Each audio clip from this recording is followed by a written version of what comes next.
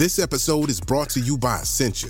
A better you starts with better hydration. Essentia is on a mission to inspire people to do what matters most. Their proprietary ionization process transforms water from any source into ionized alkaline water, providing water that's 99.9% pure with a pH of 9.5 or higher. Essentia overachieving H2O, the #1 ionized alkaline water. Shop now.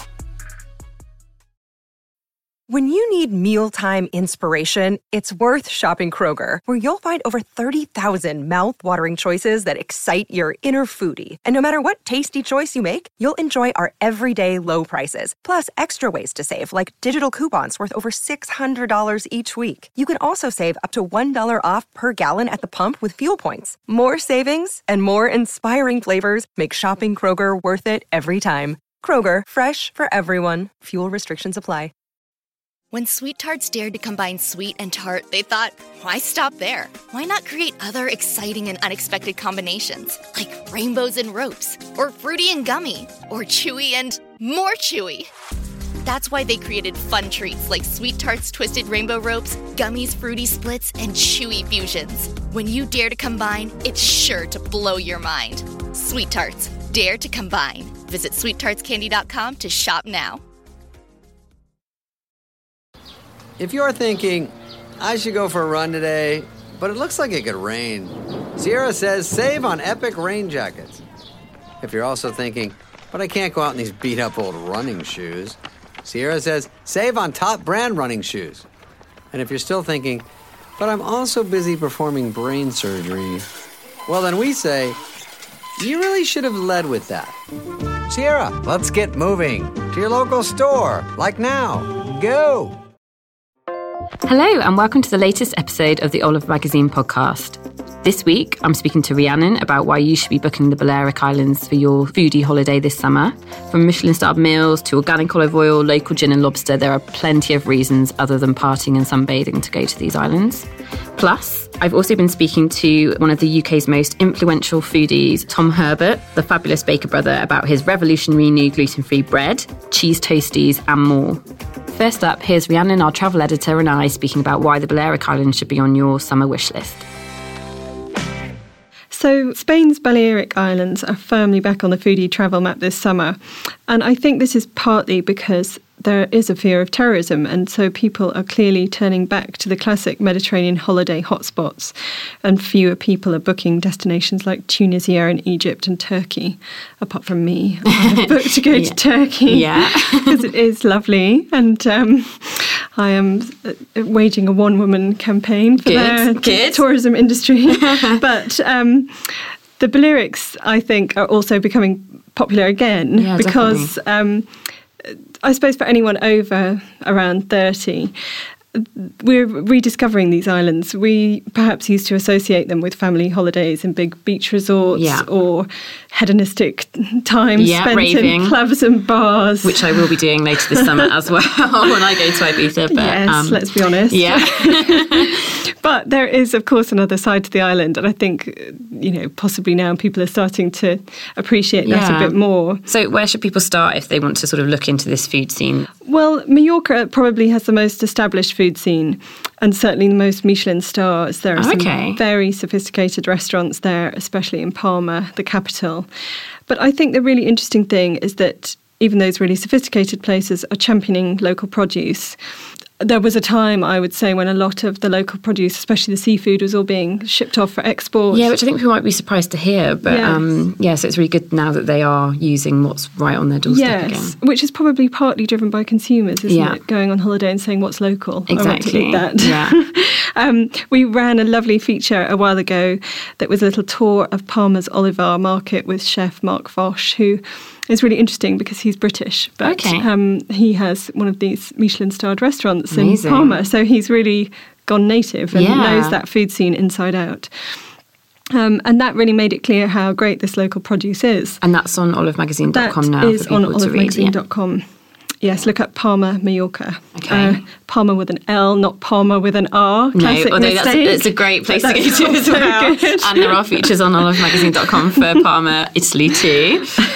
I do know someone who once took a flight to whichever one it was and ended up at the wrong one because he'd misspelt it. Oh no. So, it's a pleasant problem to have. Either way, you're going to go somewhere nice, aren't you? Okay, cool. And that, even just touring around this market was really lovely because Mark Foch was talking about how you can shop, you can do your grocery shopping, perhaps if you're self-catering, but you can then have a glass of wine and some tapas while you're shopping in the market. How sophisticated.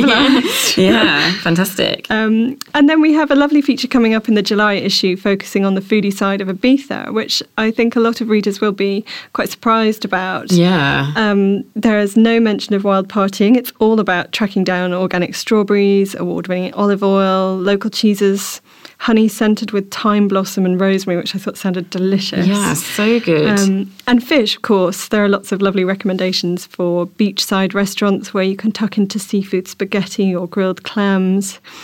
But then you know all about that because you've just been to Menorca. I do. So, yeah, I went to Menorca last month, kind of with, I'm going to admit it, quite low expectations again. I didn't really think it would be this amazing wealth of food and drink.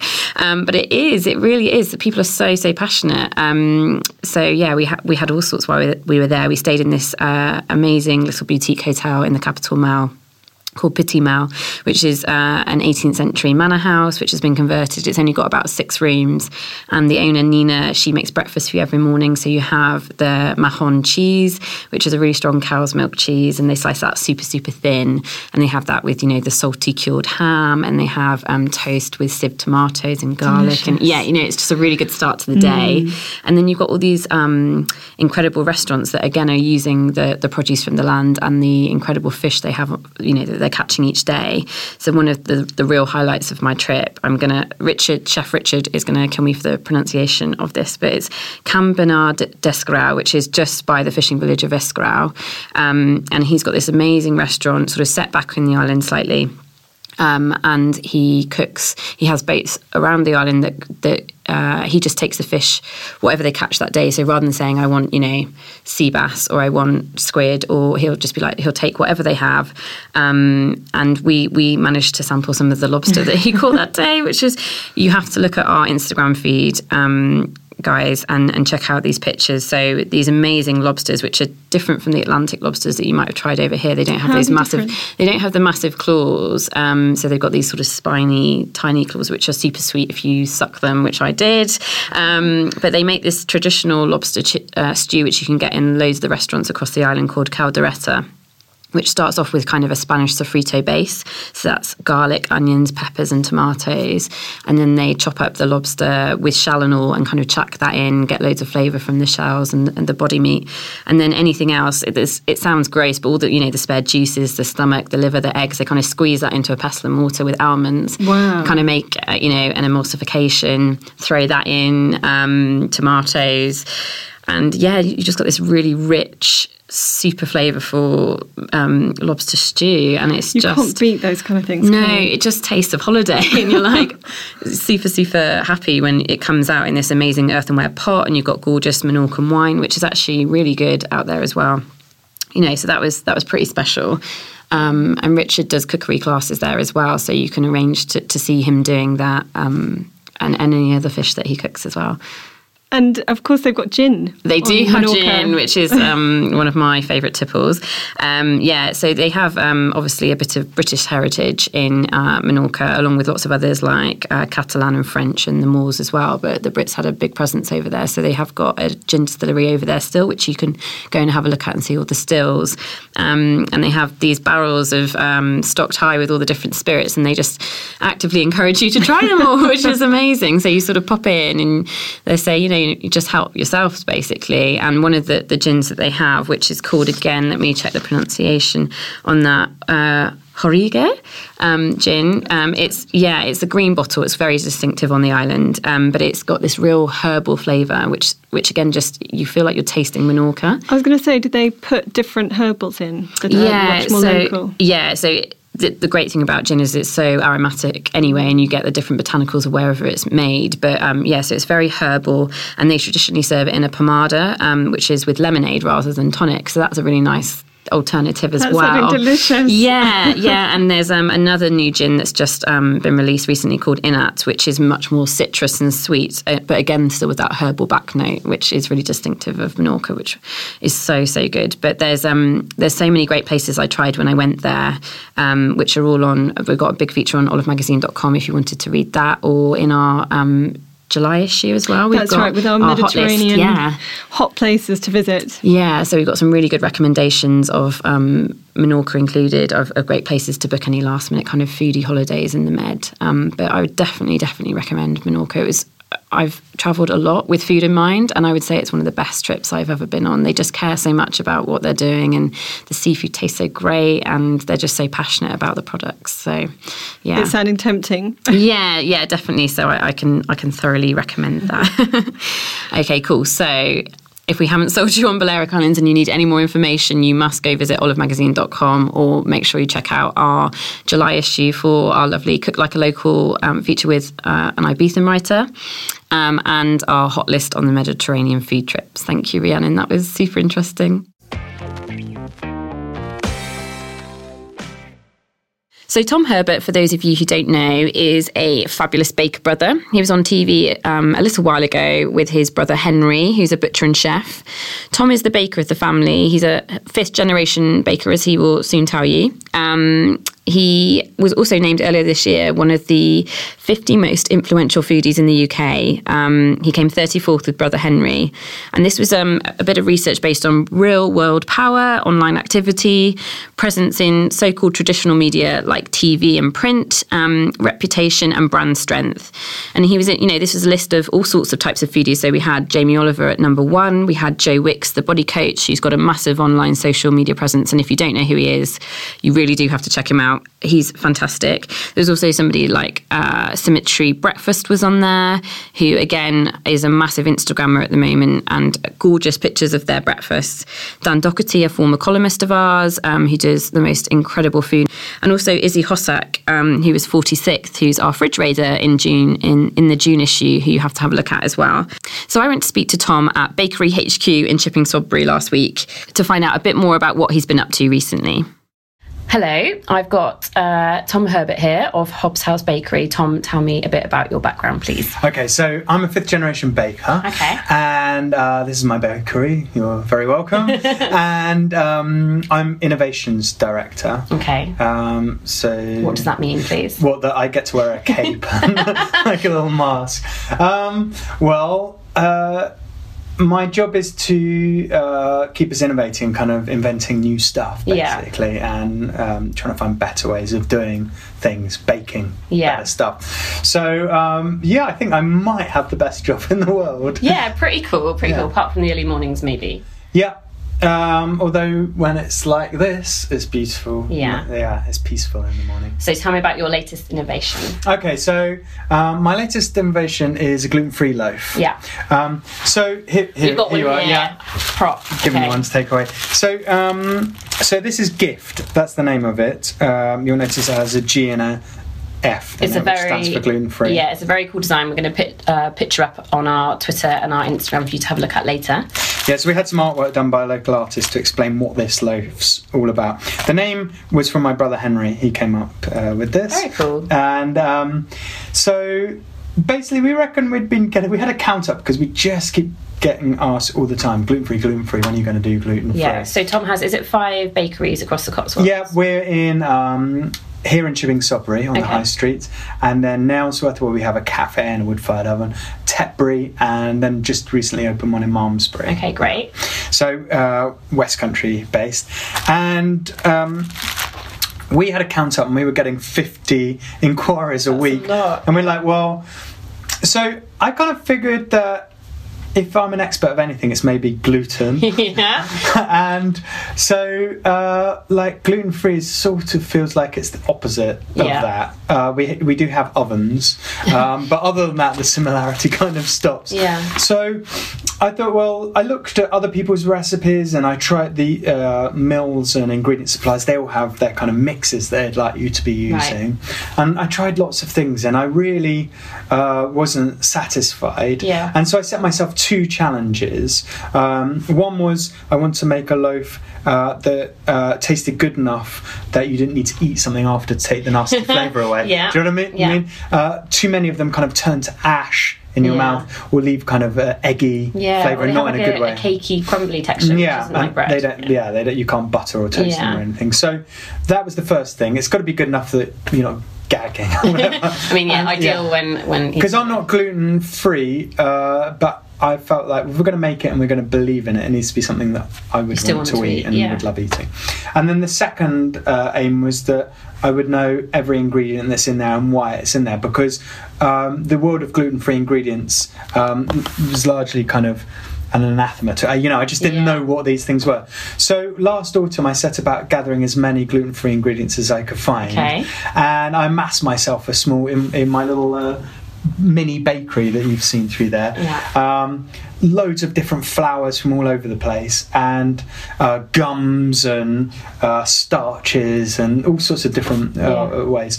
And I started by just mixing these flours and water together and then making a little biscuit and then eating them. It was pretty hardcore, and there wasn't a lot of joy in that experience. What was the worst one out of all of the flours you tried? Oh my goodness. Maybe like some of the just mixing kind of rice flour with water is not that great. Gluey. Yeah, and but I did find 2 that I really liked that were interesting to me. So sorghum and teff, they've ended up going in to my loaf. So they are kind of originate from Africa, and they're gluten-free, obviously, cereals, and so I've gone with them. And then I decided, as I found out more about it, I didn't want to have any gums in there, because some people that are celiac also can't have guar gums or xanthan gum. And also when I looked into how xanthan gums made, I kind of thought, it doesn't really sound like food. I'm not sure I want to be eating that. So but I did happen across psyllium husk, which is something that well, it's the husk off of a plant, a bit like, the wheat berry has kind of a husk on the outside, so it's the husk off of that, and it's super hygroscopic, so it absorbs lots of water and it becomes kind of sticky. And I'd had this myself a few years ago, trying to sort out my diet. I was told, that's really good for kind of psyllium husk is like a good dietary fibre, and it kind of exfoliates your body on the inside. I think that's a good thing. You needed to do that, but apparently if you exfoliate your body on the inside, you're going to absorb more nutrients and minerals, so you don't need to eat so much, or the stuff you do eat, you get the goodness out of it. Does that make sense? So that's a much better thing for me to be using, I think. And then it's got loads of olive oil in, which keeps it kind of juicy and moist. We've got some here, I've just tasted it, and it is super moist. I was saying to Tom, it doesn't even feel like a gluten-free bread, so it's a real joy to eat. It's got a lovely crust on it, it's lovely and moist, and it's got a really good texture for eating it raw, as it were, and then eating it toasted as well. And that crust comes from a chickpea sourdough that's in there. That gave the best. I started 8 sourdoughs, and that was the best one. Amazing. And also we've kind of packed it like a bird feeder full of chia seeds and flax seeds. So much goodness in it. So there's a lot of goodness in it. So you're telling me how many times batches of the... So I did 39 before I finally kind of got the okay from everyone that was sort of interested in this. And the best thing was that in the week we launched it in our shops, it made 2 celiacs cry. With joy. There was a joy. So as a baker, that's kind of job satisfaction does not come high in this. And I just want to also add, the reason we've called it gift is I've been working with this charity Tear Fund, looking at models of the circular economy, and how and trying to think about like how, as a business, a food business, can we make sure what we do is part of an upwards spiral, creating kind of benefit all round. So the way I've explained expressed this with this loaf is for every loaf we sell, we make a contribution to a bakery in Tanzania, in Ifakara, and it's a commercial bakery, but it's been set up as a charity. So they sell bread, but they will give a loaf to the local orphanage for everyone we sell. That's amazing. So they are totally made up about this as well, and I'm really chuffed, and I'm hoping one day, if this is enough of success, I would love to take a customer to go and visit the bakery in Tanzania. And that would be the whole thing coming full cycle, because the flours come out of Africa and we're able to put something back in whilst making a loaf that celiacs can enjoy, and anyone else that just likes good bread. So you get a warm, glowy feeling from eating it, and the fact that you're doing some good when you buy the loaf as well. So. Yeah, definitely. So you can get this loaf from all of your bakeries in the Cotswolds and West Country. You can get them from online. Yeah, so we've launched it online. Just Google Hobbs House Bakery and you'll find it. We can send it to you next day delivery. It keeps really well, by the way, and you can freeze it too. And we're launching it to our wholesale customers around the southwest beginning of June. So exciting. So another venture that Tom's been doing as well, which I particularly love, having tried them at many a festival last year, is you've got your toasty stall as well. So tell us about that. So sourdough toasties. Our kind of journey with toasties goes back to the first ever TV show I did, was In Search of a Perfect Loaf. I filmed in 2008. And that's 2008, that's scary, isn't it? I know, it seems a long time ago, doesn't it? And I met Todd Trethowan from Trethowan's Dairy. He makes the best Gorth Kafili. And he had a sourdough, he had a toasty stand and in St Nicholas's Market in Bristol, and I created a loaf for him, the shepherd's loaf, and he did these cheese toasters, but that's no longer there. So anyway, I like to think we've taken the baton on. I like that. And anyway, I've got loads of brothers. I'm the eldest of 6. There's 5 of us boys and 1 girl. And my youngest one, brother Archie, he's just finished uni. He got first doing business, and so we need to put him to work now after all that study. And so last year we kind of prototyped this sourdough toasty stand, and they're the best we think we can make them. And they've been very. I can vouch for that. They are so good. I had them at a big festival last year. They were at Grillstock in Walthamstow in London as well, and in Bristol, and they are just—it's a perfect combination of the best bread, the best cheese, a bit of bechamel as well, because we found that with just full-on strong cheddar, they can get too kind of tangy. There's something about the creaminess of bechamel that just makes them irresistible. Really good. And we the highlight last year, so hopefully we'll top this year. But the highlight was at Feastival. Jamie Oliver was the last customer on Saturday night. He'd heard about them and came after we'd been shut down by his security because the last stand going, and he had one, and he came back the next morning and said that it was the filthiest thing he'd had in bed for ages. Excellent.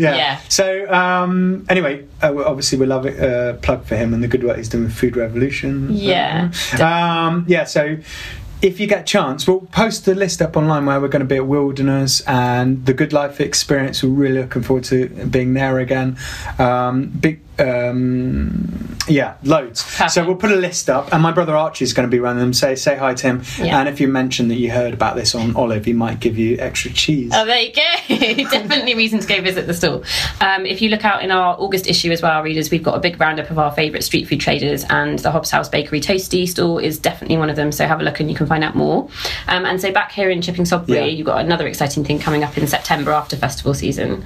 So Chipping Sodbury Food and Drink Festival is in its 4th, maybe its 5th year. And I've not been around for any of them because Henry and I have been filming. And last year we were supposed to be here, but then we had a gig out in Taiwan. So as you do. Yeah, as you do. So, when the baking's needed and we've got to fly the flag, we're going to. And but this year I committed to, I really want to see how we can kind of come together as a town to put a spotlight on this beautiful high street that is Chipping Sodbury, just near Bristol, if you've not been here before. It's not a made-up place. Did feature in Nuns on the Run 2. Oh, really? There you go. I think it's about time it was known for something better than Nuns on the Run 2, as great as that was as a film. So we're going to do 2 things. One, on Friday night, this is the 9th and 10th of September, so please come along if you can. So the 9th will be, there's a food truck, and you can eat your way up and down the high street, and it'll be £1 a dish for the best dish that food vendor, restaurant, cafe, whatever offers.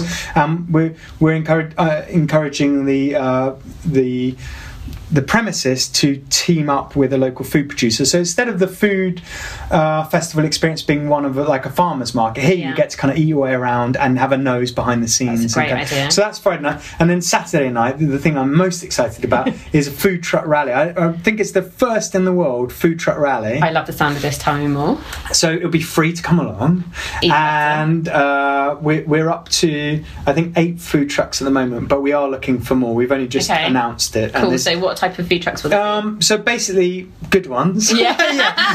So to set the bar high, you can't just be anyone, but like it has to be someone that like cares as much about their food as we do, I guess. Which is a lot, we've got Bertha's Pizzas are coming with their yellow Land Rover with a wood-fired oven. They do 72-hour sourdough pizza. They're like the best pizzas in the world. They are. I can vouch for that too. Great. And then we've got the Big Red Bus Bar that's like an old Routemasta bus that's a pub. So cool. We've got well anyway, we'll also put that up online who's coming to that. We've got Grill Stock's sort of smoking rig. So good. But we're also in talks with others, and if you know one or want to recommend one, there's still time. Now's the time. There's still time. The first ever. So they'll be amassed on the high street. It will look amazing. I imagine in my mind it's something like the Central Square in Marrakesh, Jamal and Fanar. It'll be like the West Country version of that with smoke and steam just kind of rising up, and you can eat your way around that. And then I'm not sure how this will work, but I would love it if we could do like a tour, or they could go on a little drive for a wacky rally, right? Like a wacky rally around the Sodbury Common. And if you want to be involved in that and follow with your bike or your scooter, then please do. Okay, that sounds so cool. So if you want to learn any more about this, you can head to the Hobbs House website, and don't forget to follow Tom on Twitter, which is Tom_Herbert_. Brilliant. And Hobbs House Bakery is at Hobbs House. Perfect. All right. So make sure you check out the gluten-free bread. Grab a toasty and sign up for the food festival in Chipping Sodbury. And keep loving Olive. Yes, please. Thank you so much, Tom. Oh, my pleasure. Cheers. Thanks for coming. All right. Thank you. That was Tom Herbert of Hobbs House Bakery. For more details on all of the things we spoke about, you can head to hobbshousebakery.co.uk, where there's a full list of the cheese toasty stall menu, including the classic cheese toasty, the 18-hour smoked beef brisket cheese toasty and more, and a list of where they'll be appearing this summer. Plus, you can also head to olivemagazine.com for more info. Thank you for listening to the Olive Magazine podcast. As per normal, you can subscribe or listen for free via Acast and iTunes or your favourite podcast provider. Let us know what you've thought of this podcast, and if you've any ideas for future podcasts via our Twitter, Facebook, Pinterest, YouTube, Instagram, email, snail mail, anywhere you want. Get involved, get in touch, get cooking, and make sure you review and rate us on iTunes so that lots of other lovely people can hear what we're saying too. Okay, guys, have a great week, happy cooking, and see you next week.